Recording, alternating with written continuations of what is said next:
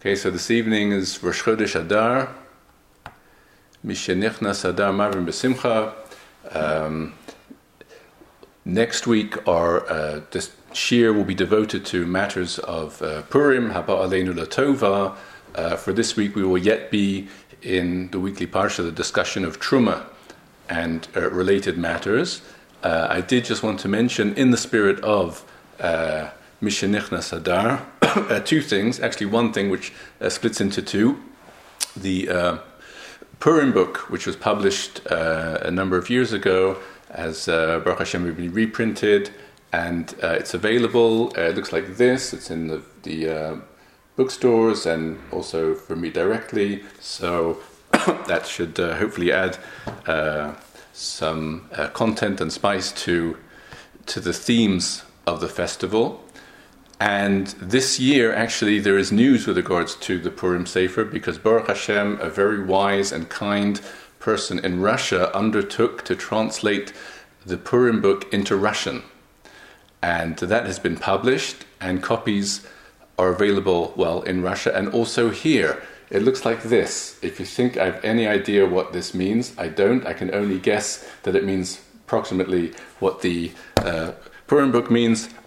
But if you know anyone who's a Russian speaker, or alternatively, if you've always been looking for an interesting way to learn how to speak Russian, so here is your opportunity. Feel free to be in touch with me directly. But Baruch Hashem, a great zchus to, in some way, contribute to the Torah learning of the Russian-speaking community. Certainly, that's I'm indebted to the one who translated this sefer. And with that having been said, let us begin our discussion of Parshas Truma. As we know, Parshas Truma is the first of a series of parshas which are devoted in one form or another, to one degree or another, to the building of the Mishkan and matters of Kahuna. And it's worthwhile, therefore, by way of introduction, to consult the words of the great Rishonim with regards to the very concept of building a Mishkan or building a Beis HaMikdash. What is this mitzvah about? And as we will see, there seem to be different emphases in two of the great Rishonim. We'll just take a look at two of them, Rambam and Ramban. And as we'll see, there is what to discuss. The Rambam, in his Sefer HaMitzvahs, in Positive Mitzvah Kaf, describes the mitzvah as follows. Hu shetzivanu, Hashem has commanded us, livnos beis avoda, to build a house of avoda. That is a title of the Beis HaMikdash. A house of avoda, a house of divine service. And he goes on to say that it will then house three things. Three things will happen there. Bo yihiyeh ha'hakrava, the offering of korbanos will happen there. V'hav ares ha'esh tamid, the fire will continually burn there, which is very interesting that the Rambam feels that is worthy of mention in its own right. One might have thought that's just very simply because one needs fire for the korbanos, but the Rambam sees this as deserving of its own mention. And finally, ve'elav tihiyeh ha'alicha v'aliyah l'regel. It will be a place where people can do aliyah l'regel. So you have these three specific things: korbanos, eish tamid, and aliyah l'regel. But they all focus around the central idea which the Rambam mentioned in the very beginning, and that is to call the Beis HaMikdash Beis Avoda. The focus and the primary purpose, if we may say, of the Beis HaMikdash is a central place where the Avoda, the divine service of korbanos, etc., can be performed. In contrast to this, and certainly not in contradiction, but without a doubt, a different emphasis is in the commentary of the Ramban in the beginning of our Parsha.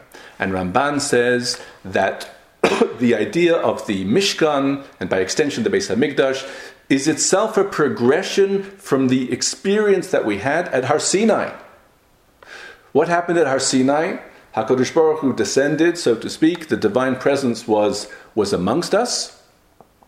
And, says Ramban, in that state, V'hinehem kedoshim, just to read 2 lines of the Ramban, the Jewish people are thus sanctified, Re'uyim shehyeh bahem mikdash. And therefore it is only natural that they are deserving, that there should be a mikdash, lahashros shchinaso beinehem, in order that the divine presence should rest among them. And a few lines later, again, 1 line, V'sod ha-mishkan, the essence of the Mishkan, hu sheyeh hakavod asher shachan al Har Sinai, that the very same divine glory that rested on Har Sinai, shochein alav benistar, should likewise reside in the Mishkan and in the Beis HaMikdash in a somewhat more hidden way. But what we see clearly from Ramban is that the focus of the Mishkan as a progression from Har Sinai continues in the sense that the Shekhinah came down at the time that the Torah was given on Har Sinai, and it gets transferred almost to the Mishkan, and that is the focal point. Again, these 2 ideas, of course, are not antithetical to each other, they're not contradictory to each other, but nonetheless, they do reflect a different emphasis as to what the primary purpose of the Mishkan is about. For Rambam, it's the avoda of korbanos, and for Ramban, it's the hashras hashchina, the dwelling of the divine presence. And what's very interesting is to see how this discussion and these 2 approaches follow through and remain consistent as we come to discuss another very interesting question. It's a mitzvah question that relates to Truma.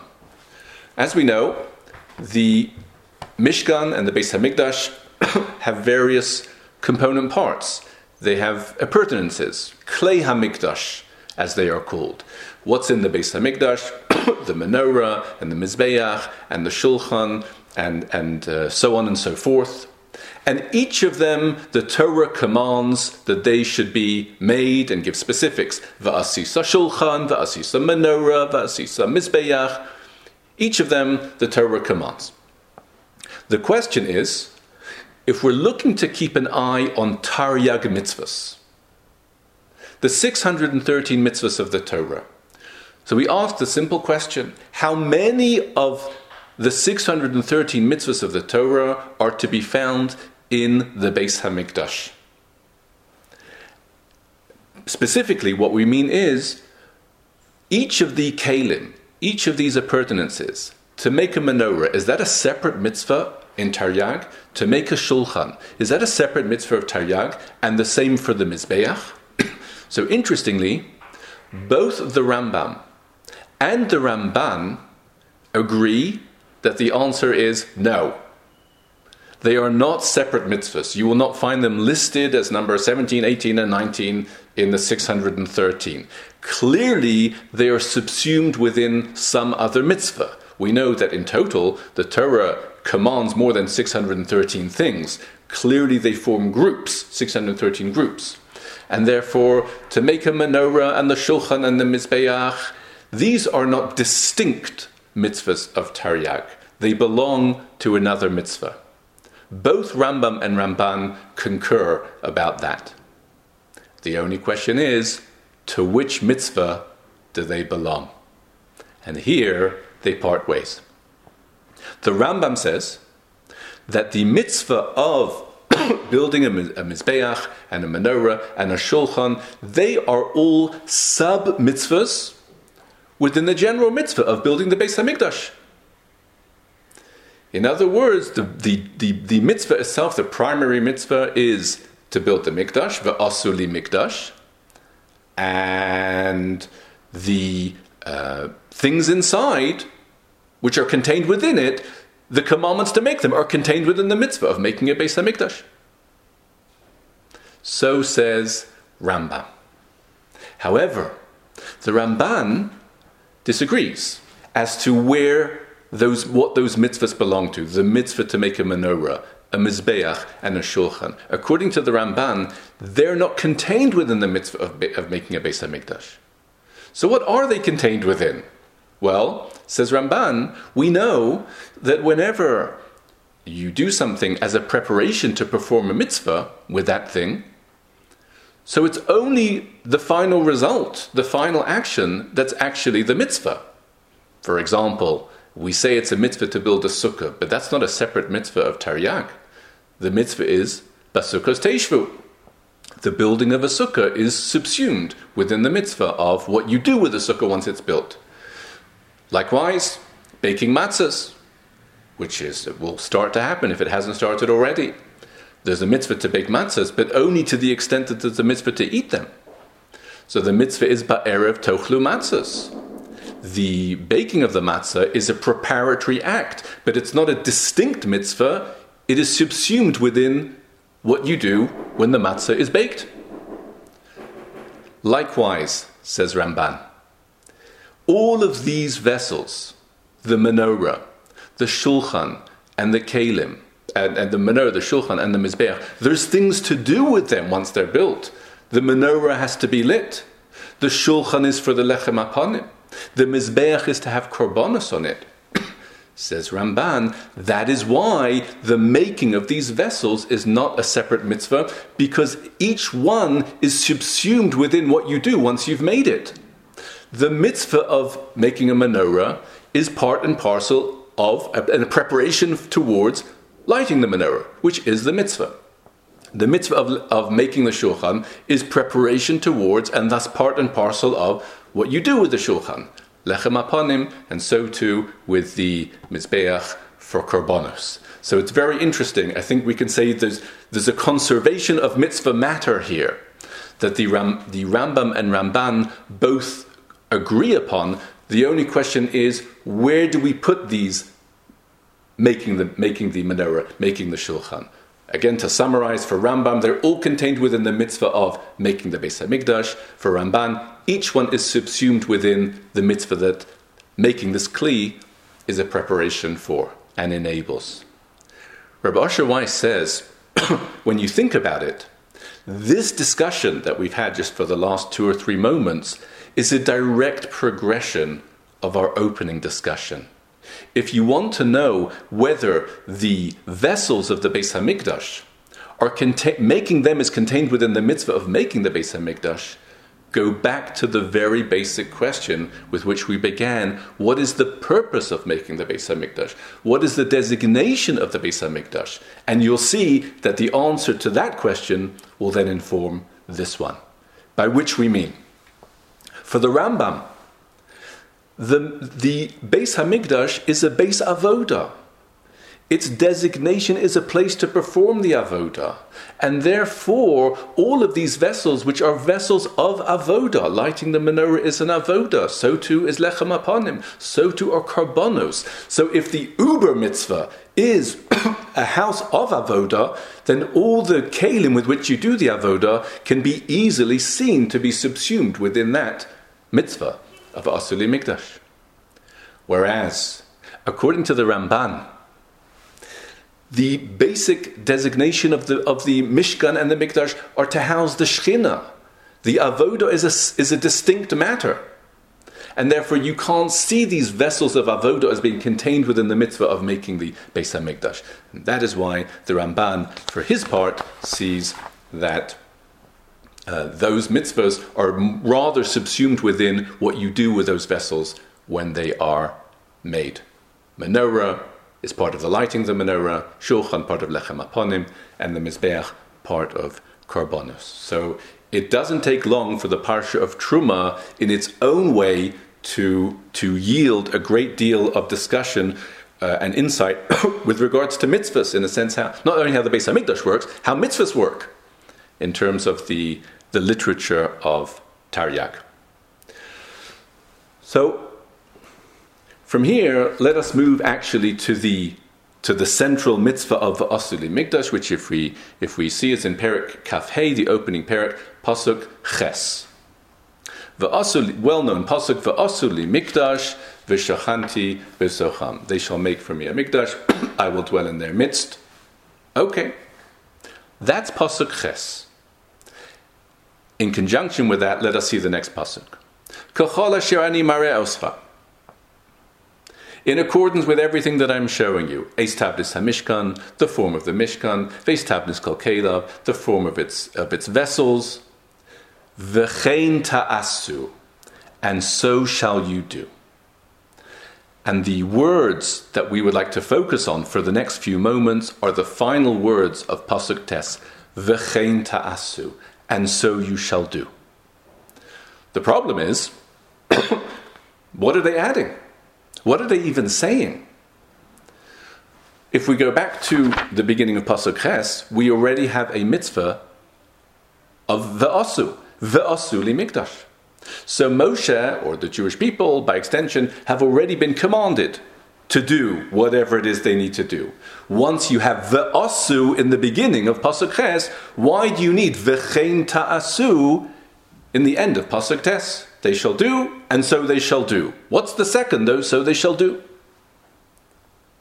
And Rashi, although some Mefarshim see this as purely an issue of emphasis, of chizuk, they shall do, and so they shall do, as if to say, not adding anything extra, but rather emphasizing the original ve'asu li mikdash, Rashi is not prepared to explain it that way, because of the letter Vav.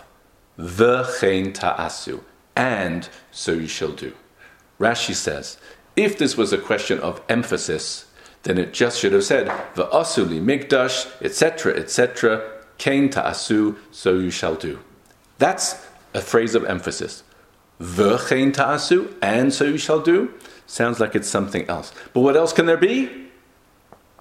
And that is why Rashi says, V'chein ta'asu, Ledoros, in future generations.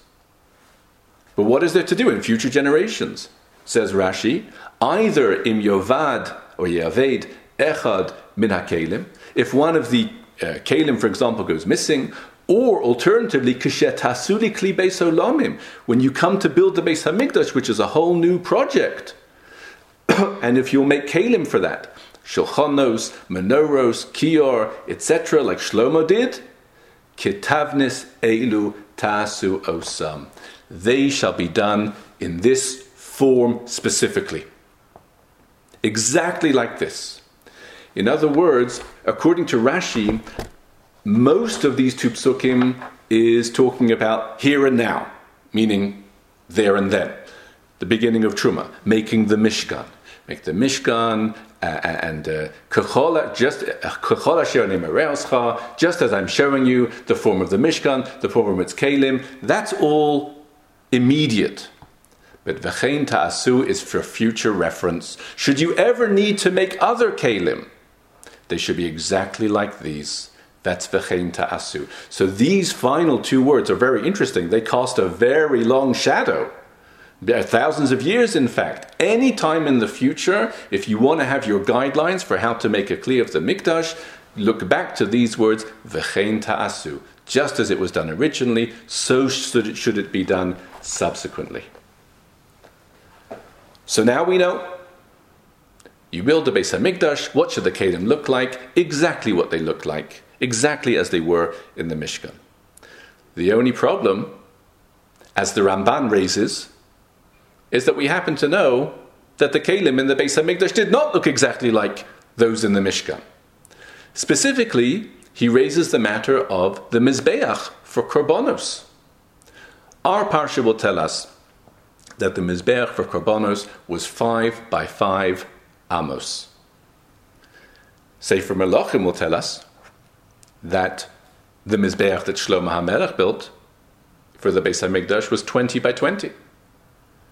But that's not the same as the Mishkan. How then can we say that the pasuk is telling you all future kelim should be exactly like these, when we happen to know that they were not exactly like these? And that's why Ramban says it's for emphasis. It's not referring to future kelim. But what about Rashi, who says that they are? How can we say that all Kalim in the future need to be exactly like this when we know that they were not? It sounds like Shlomo HaMelech didn't learn Rashi. But of course, we know that he did. So, what is the resolution? What's the understanding? Well, the Mizrahi, Rabbeinu Eliyahu Mizrahi, foremost commentator on Rashi, explains very simply. When the Pasuk says that all vessels of the Beis HaMikdash in the future need to be the same tavnis, tavnit, as the current ones of the Mishkan, the word tavnis means shape. Yes, they need to be the same shape. It doesn't mean they need to be the same size. What that means is, the Mizbeach, which is the case in point that the Ramban raised, the Mizbeach of Korbanos was 5 by 5. 5 amas by 5 amas. That's a square. And the Pasuk says, in future generations, you make a new Mizbeach, it has to be the same tavnis. Says the Mizrahi, it was. 20 by 20 is also a square. In other words, what he's disputing with Ramban and defending on Rashi's behalf is that the word tavnis doesn't necessarily mean exactly the same specifications, including size. It's the same specifications including shape, but the size could be bigger, as indeed in the Beis HaMikdash it was. So this is a classic. It doesn't get bigger than Rashi, Ramban, and Mizrahi. I mean, that's already, one can already have lunch at that stage. I mean, that's a good discussion. What's very interesting is, again, if we try and do justice to these final words, v'chein ta'asu, the Chassam Sofer, in his Tshuvas, and actually this particular responser was to Rabbi Akiva Eiger, who was, as we know, was his father-in-law. He has a different understanding of what Ledoros means. Again, just to remind ourselves, these extra words, v'chein ta'asu, in the future do likewise. Says the Chassam Sofer, do what likewise? What needs to be in the Beis HaMikdash like it was in the Mishkan? Says Chassam Sofer, I'll ask a disarmingly simple question. We know that there were many things that were quite different in the Beis HaMikdash than they were in the Mishkan. Apart from anything else, the body of the Beis HaMikdash looks nothing like the Mishkan. It's not made of beams, and it doesn't have curtains on top. It's a stone building, etc. I mean, there's significant differences. And the simple question is, how is it possible? How is it possible to build a Beis HaMikdash in a way that differs from how the Torah described the Mishkan? After all, we assume that it is a matter of Torah law that the Beis HaMikdash needs to look how it does. On whose authority was the Beis HaMikdash built in the way that it was? Now, we might think there's a simple answer at hand, because it was done through Nevuah. David HaMelech was told through Nevuah what the Beis HaMikdash would look like. When it came to the second Beis HaMikdash, there were still Nevi'im. And they were likewise told through Nevuah. And that should settle the matter. But says the Chassam Sofer, but it does not settle the matter. Because we happen to know that when it comes to Torah matters, a Navi is not allowed to have input after the 613 mitzvahs have been given. In the words of the famous drasha, Eile HaMitzvos, commenting either on the Eile HaMitzvos at the end of Vayikra or of Bamidbar, Eile HaMitzvos, Mikan, from these words, Eile HaMitzvos, we learn, She'ein Hanavi Rashai Lechadesh Davar Me'ata. A Navi is not able, is not capable, and not allowed to introduce new material. So says Chassam Sofer, what would seem to be the obvious answer, they got their directive through Nevuah as to how to build the Beis HaMikdash, is not acceptable.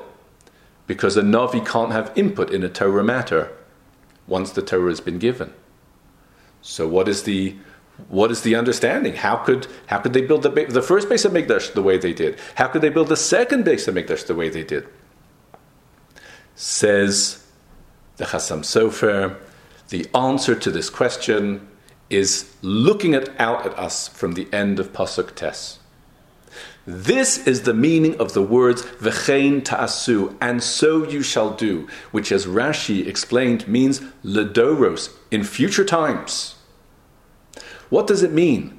V'chein, similarly, is not referring to the shape of the kelim, as if to say, in future times the shape of the kelim should be similar to how they are now.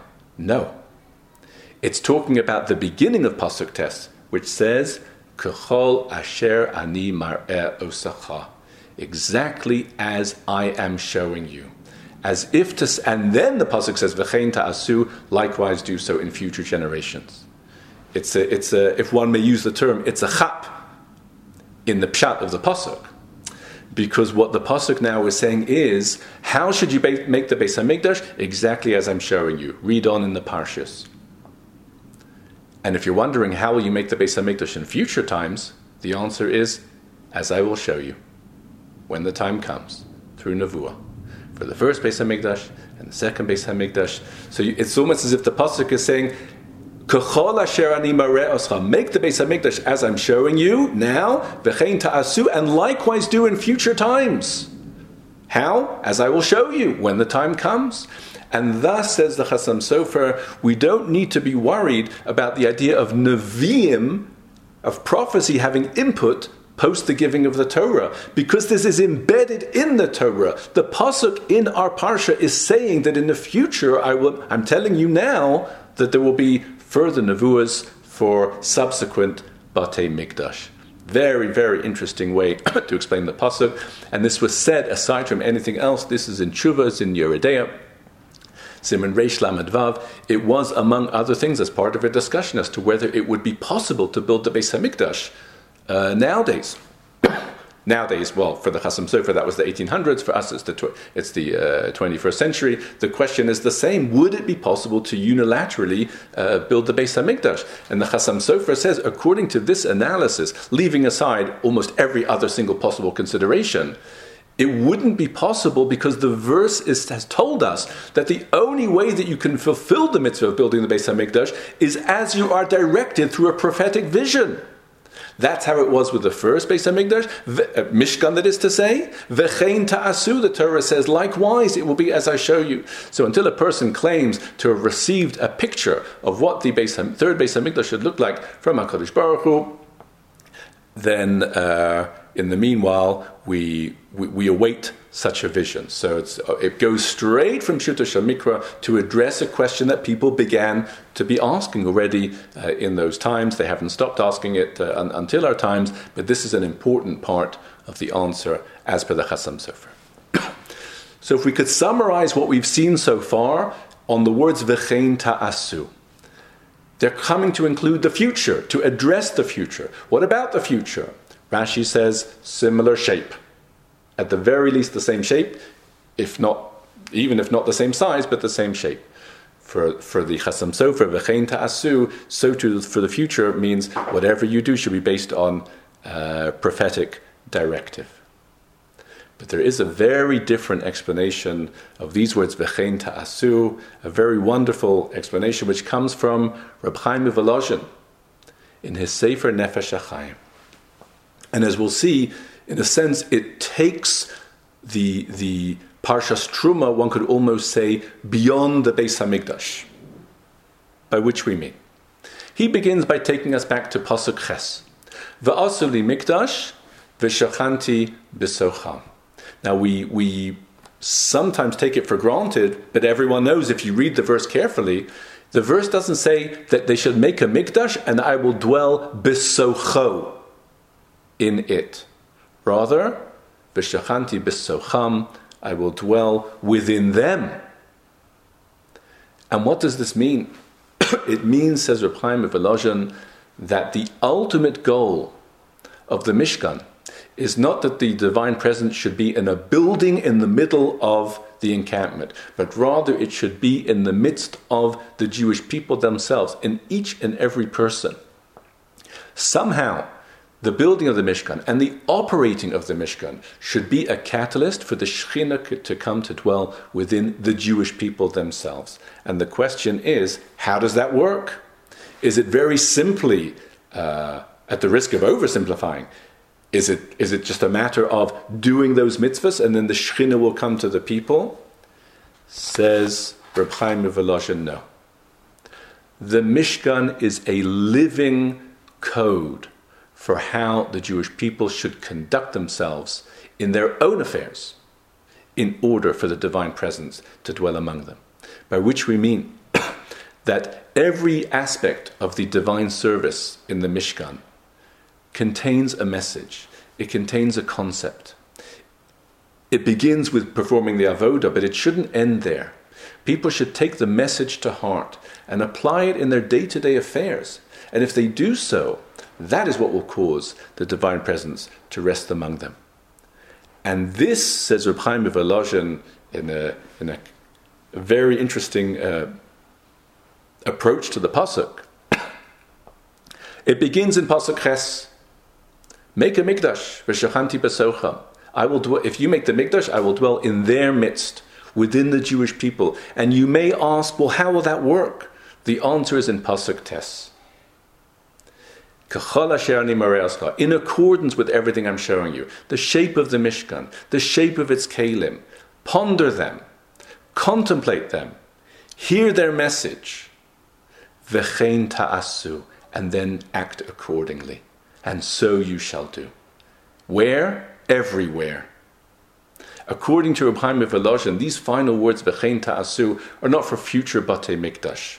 They're for everywhere outside the Beis HaMikdash. Look at the Beis HaMikdash. See what it's telling you. V'chein ta'asu. And act accordingly. And if you do, that's what will lead to v'shachanti besocha. A very wonderful explanation, the third and for us the last of this for this evening of those explanations on these two words v'chein ta'asu. So easy to read, but it's the letter Vav that shows that there's an entirely new dimension being introduced with those two final words. And in fact, I'd like to perhaps go from there to see an example of what we would call v'chein ta'asu. On top of the Aron, so you have the kaporos, you have the covering of the kaporos, and on that itself, what do you have stationed? The two kruvim, these two very special entities, the kruvim, and there's much to say about them. The Torah itself tells us how they should be made, how they should be fashioned. Pasuk Kaf. Vayu akruvim, porsek nafaim lamala. They shall have their wings spread upwards. Sochachim bechanfeim ala kaporos, right? Their wings hovering over the kaporos. Upneim ishalachiv, facing one another. Their wings should be spread upwards, and they're facing one another. Says Rabbi Yitzchak Elchanan Spector, the great posek of the late 1800s. Here, the Torah is providing a recipe, what you could literally call the golden blend of how to succeed in Torah and mitzvahs. These kruvim represent Torah figures. They're literally fashioned out of the lid of the Holy Ark. And what do they look like? What are they doing? What's described about them? Two things. Number one, porsek nafaim lamala. Wings spread upwards. What does that denote? What does it represent? It represents a person's spiritual aspirations. Wings spread upwards, ready to soar. That's where he wants to go. To heavenly matters, to heavenly spheres. But at the same time, upneihem ish elachim, looking one at the other. To teach you, says Rabbi Yitzchak Elchanan Spector, that the way to succeed as far as the Torah is concerned is to harmonize these two concepts. On the one hand, to have your wings spread upwards, to soar as high as you can, spiritually, bin adam lamokom, but at the same time not to lose sight of the person across who might need something, who might somehow be neglected or put out by what it is that you're doing. And this is the magic formula. Wings up and eyes across. And I think it's in place to mention a classic episode which took place with Rabbi Yitzchak Elchanan Spector himself, just to get a feeling of na'eh doresh v'na'eh mekayim, what it means to expound and what it means to practice. It happened to be there was a community in Russia at that time, in these late 1800s, and certain people in the community were not happy with the rabbi. I know that could arguably be describing many communities, but here's the one in the story. So you have the rabbi, he's basically doing okay, but there's a lot of people that would like to see the back of him. And finally, the time came when they got their chance. Because a shaila came to this rabbi, and he issued his ruling, his psak, and they knew, because they were lomdim also, in order to really cause trouble for the rabbi, you have to be a half a Talmid Chacham. So they knew their way around, and they knew that this ruling of the rabbi contravened and was contradicted by an explicit ruling of the Shach. Reb Shabsai Cohen, one of the greatest commentators on Shulchan Aruch in these areas of kashrus, and basically for a rabbi to give a ruling which is contradicted by the Shach that's not a good sign. I mean that's a point against, and they felt that this is now their time to bury the rabbi. If you get caught offside of the Shach, that could be the end of you. However, they wanted him to go out in style. They didn't just want to confront him and say, well, the Shach says otherwise. They wanted to go one better. What they did was, they sent the shaila to Rabbi Yitzchak Kachan Inspector. Because, of course, Rabbi Yitzchak Kachan Inspector knows the Shach in his sleep. When he gets back with the answer that it's the Shach, with that telegram they'll go armed, because that's now the greatest posek in Russia at the time, basically announcing that the rabbi doesn't know how to paskin halachas. So that's the way to do it. So they went to the post office and they sent this telegram with the shaila to Kovno. And they're waiting, and finally a telegram comes back to the esteemed community of wherever it was. In answer to your question, the halacha is such and such. And to their absolute astonishment, Rabbi Yitzchak Elchanan said what the rabbi said, and not like the Shach.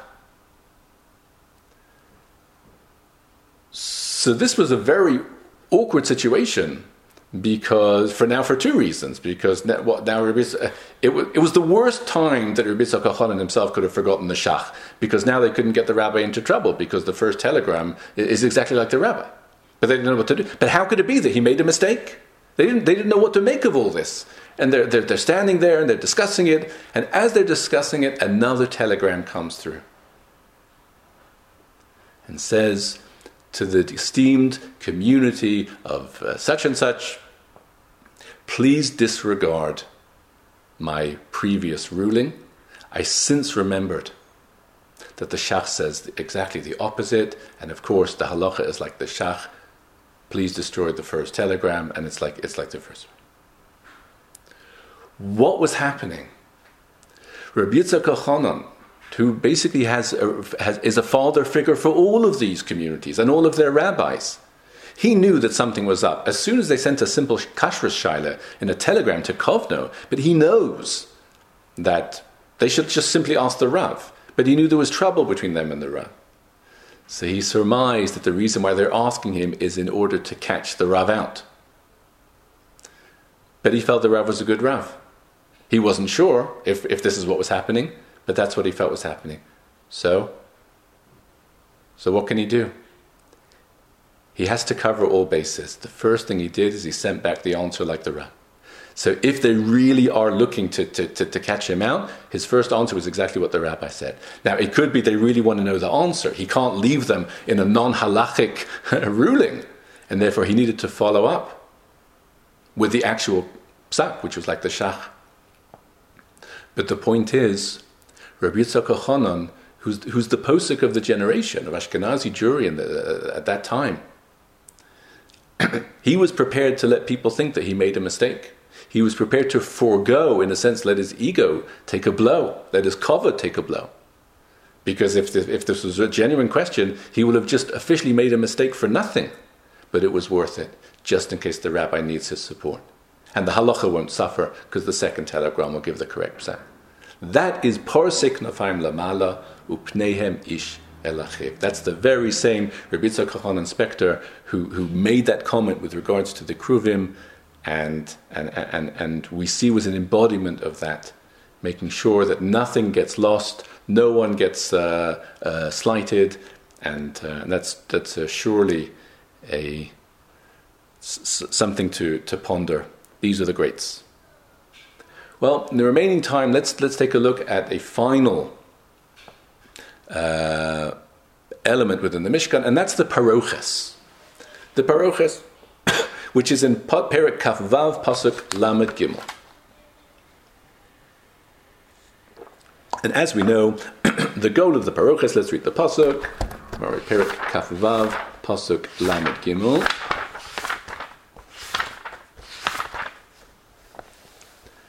V'nasatas paroches tachas hakrasim. You shall put the paroches, the dividing curtain, underneath these hooks. And bring the aron is brought inside. The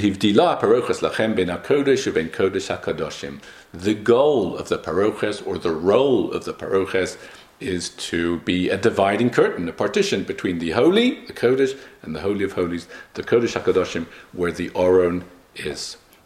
Before we get into our Parshanut discussion, it's worthwhile mentioning a very interesting shaila that was raised to Rav Moshe Feinstein with regards to paroches, namely, as we know, people like to write things on paroches, and very nice, right? Dedicated by so and so in memory of so and so, and also above Eitz Chaim Hi Lamachasikim Ba.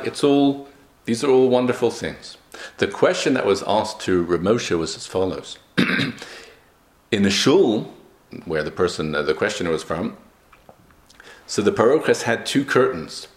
All the writing was centered down the middle. And that means that if you had the Eitz Chaim Hi in the middle, so the ayin of Eitz and the tzaddik Sofi of Eitz were on the two different curtains. When it's closed, you can read it. The problem is, when you do psicha, so then the ayin and the tzaddik get separated from each other. So, on Shabbos, one of the malachas is not to write and not to erase. And the questioner wanted to know, in doing psicha and parting those two curtains, is that in any way an infraction of undoing that word of eitz? Because the ayin is hither and the tzaddik is thither, and they're torn asunder. Interesting shaila. One could envisage a person refusing to do psicha on Shabbos on religious grounds. So the question is it permitted? And Reb Moshe Feinstein's answer is threefold. It is an absolute case study in what it means to answer a shaila. The first thing he says, Reb Moshe, is it's permitted. It's mutter. The reason why it's mutter is because the component parts of the malacha of writing, and then by contrast of erasing, are two. Number one, creating the letter, and number two, affixing it to the background and thereby to other letters. In our case, and therefore mochek, erasing, which is another of the 39 malachas, would be destroying the letter or separating words that are fixed together. In our case, as of Moshe, none of that is a problem. The letters all exist wherever they are. Nothing's been created, nothing's been destroyed. The ayin and the tzaddik, wherever they are there. And moreover, they're never really fixed to each other. They're never attached to each other because they're simply suspended next to each other. That's not called being affixed. And therefore you have neither of the component parts of malacha. It is 0 for 2. And that's why it's permitted to open it, it's permitted to close it. That's the halachic answer. Then Reb Moshe says, if you want to be machmir, as a hidur, as an added measure, very simply do the following. On Friday afternoon, open the two curtains somewhat, so that they're already not exactly together. And when you close it on Shabbos morning, don't close it fully. If you'd like to do that as an added measure, that's very nice. It's not necessary, but that would be acceptable. Thus far, Reb Moshe's response to the question as asked. But then Reb Moshe concludes by saying, I've told you the halacha with regards to Shabbos, but I'd like to tell you something else. You should change the parochas in your shul. And the reason why you should change it is because, not for this reason, this is mutter, but very simply, because the parochas in a shul corresponds to the parochas in the Mishkan. In the same way that the parochas in the Mishkan divided between the main sanctuary and the Holy of Holies, which housed the Aron, so too the curtain in front of the Aron is like the parochas. It divides the main sanctuary of the shul from where the Sefer Torah is, which represents the Aron. So we like to have things as similar as possible to the Mishkan. The parochas in the Mishkan was one piece of material, not two. And therefore, says Reb Moshe, if possible, you should change the parochas into one. However, he adds, if you can do this without causing machlokas. That's also an important part. None of this was actually what he was asked. He was only asked, can you open and close? He says you can, but you should change. But only if it doesn't involve machlokas. Of course, for in certain individuals, if you change it and it didn't involve machlokas, so then what was the point? But Reb Moshe is teaching us that, no, avoiding machlokas is more important than having two curtains as opposed to one. It's very interesting to see how the paying attention to the details in the Mishkan translates certainly into aspects of minhag, perhaps even beyond, in our very own shuls. But let's take another look at Pasuk Lamed Gimel, specifically at the final phrase. And this will be our concluding discussion for this evening. The final phrase of Pasuk Lamed Gimel states, V'hivdila parochas lachem, the parochas shall divide for you bein HaKodesh and Kodesh HaKadoshim, between the Holy and the Holy of Holies. The Netziv asks two questions, both of them extremely interesting. Firstly, says the Netziv, what's the meaning of the word lachem? For you. In what way is this for you? V'hivdila haparoches lachem. The parochas shall divide for you. How is it for you? And to the extent that you could say, well, the Mishkan is for the Jewish people, then everything about the Mishkan is for you. The word lachem should have been all over the place, but it isn't. It's only here. It seems redundant.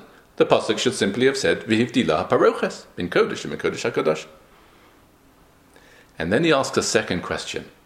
And this is a question which I think it helps to be the Netziv in order even to come up with. But actually, when you talk about dividing between A and B in the Torah, there's two ways to do it. You can either say that it should divide bein A le B, like the verse says, V'hivdaltem bein tamei la tahor, with the letter lamed, between Tameh and Tahor, Ben Tameh La Tahor. Or you can say Bein A Uvein B. And that's what we have in our pasuk. Bein HaKodesh Uvein Kodesh HaKadoshim. It doesn't say Bein HaKodesh LeKodesh HaKadoshim. It says Bein HaKodesh Uvein Kodesh HaKadoshim. That's an interesting parshanut question. What is the difference when the Torah talks about dividing between A le B and between A uvein B? Says the Netziv. The Medrash Vayikra Rabbah tells us that the Kodesh HaKadoshim was used once a year, maybe for Aaron, but Moshe would use it regularly, because that is where he would receive transmission of Torah mitzvahs. Further details, etc. As Hashem himself says, in V'no'adati lecha shamam b'bein hakruvim, I will commune with you from between the Kruvim. So Moshe, the Medrash Vayikra Rabbah says, Aaron entered the Kodesh HaKadoshim perhaps once a year, but Moshe entered on a regular basis in order to receive the Torah. The problem, says the Netziv, is towards the very end of Chumash Shemos, the Pasuk tells us that Moshe was unable to enter the Mishkan at all on the day of its initially, because Hashem's cloud, the cloud of the divine presence, was over the Mishkan. Moshe was not able to enter. The problem is, so to speak, Hashem's cloud is always, during the time of the Mishkan, the cloud of the Shekhinah was always over the Kodesh HaKadoshim. So how can Moshe go into the Kodesh HaKadoshim? If we see from the end of Pekudei, Perek Mem Pasuk Lamed Hey, Moshe could not enter the Mishkan at all as long as the cloud was over it, but the cloud is always over the Kodesh HaKadoshim. So how can Moshe enter the Kodesh HaKadoshim to receive Torah? Says the Netziv, and this is a master parshanut. The Pasuk says, V'hivdila ha'paroches lachem. The parocha shall divide for you between the two domains of the Kodesh and the Kodesh HaKadoshim. The use of the word lachem implies that for you the parochas divides between those two domains. But for me, says Hashem, it doesn't. Something else divides between them. Namely, the first 10 amos are Holy of Holies, and the next 20 moving eastward are Kodesh. It's the domain. It's not where the parochas is, it's the domain. Now, it doesn't seem to make much of a difference because the parochas actually was suspended exactly at that cutoff point between the 10 and the 20. But what if you could envisage a space? What if somehow the parochas was moved a little bit to the east? You will have created a very interesting zone. Because, for example, if you have the 10 amos of the Kodesh HaKadoshim, and there is suspended the parochas, but then it's moved another amma away, so that amma in between, that cubit in between, is that the Kodesh or the Kodesh HaKadoshim? It depends who you ask. For us, the other side of the paroches is already the Kodesh HaKadoshim. And if it's moved outwards, so you're already behind it and you're in the Kodesh HaKadoshim. But for Hashem, so to speak, it's moved beyond the 10 amos. This is not a theoretical question.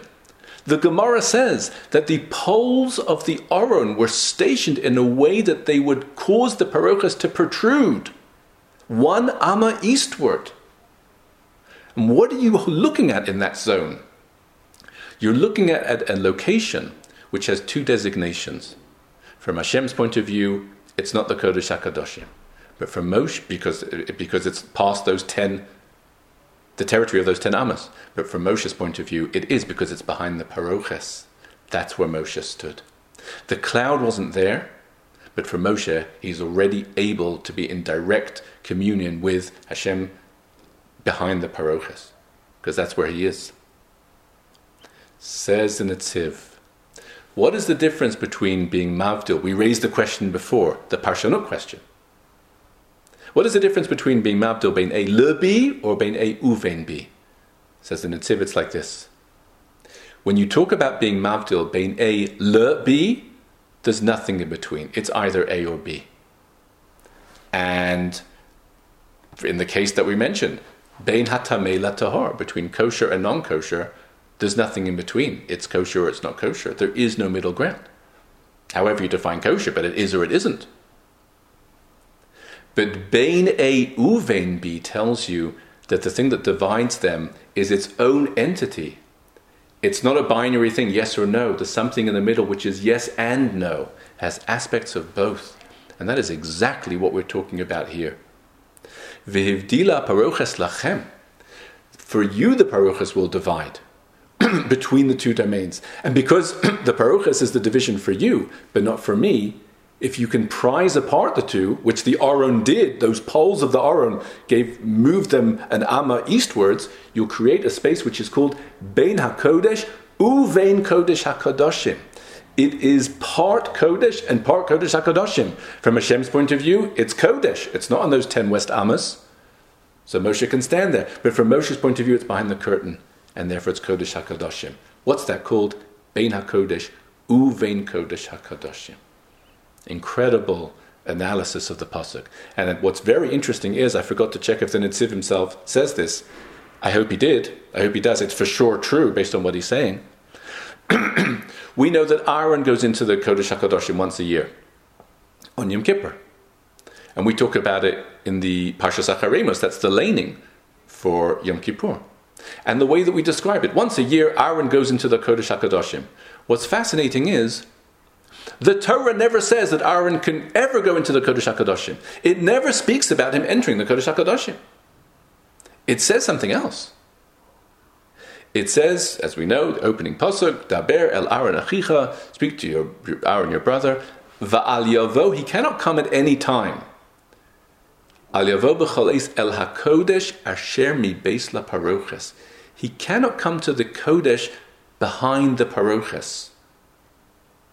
That has to be a very roundabout way of referring to the Kodesh HaKadoshim. Just call it the Kodesh HaKadoshim. Why are you calling it the Kodesh that's behind the paroches? Because that's exactly what it was. It was not the Kodesh HaKadoshim in every sense of the word, because Moshe can't enter those 10 ammas, neither can Aaron on Yom Kippur. What he can enter is a space called, most accurately described as, the Kodesh behind the paroches.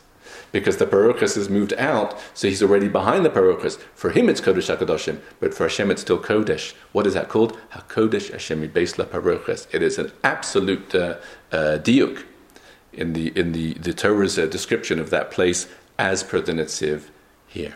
And so we began our discussion with very general matters, the mitzvah of building the Mishkan, what's contained within the Mishkan, what's contained within that mitzvah, what about the vessels of the Mishkan, what about the Chen Tasu, what are implications for future Batei Mikdash, and as we move from seeing how the Mishkan is a model for Beis HaKnesses, and finally we go back to the words, back to really Pshuta Shel Mikra, to look at, notice a word like Lachem.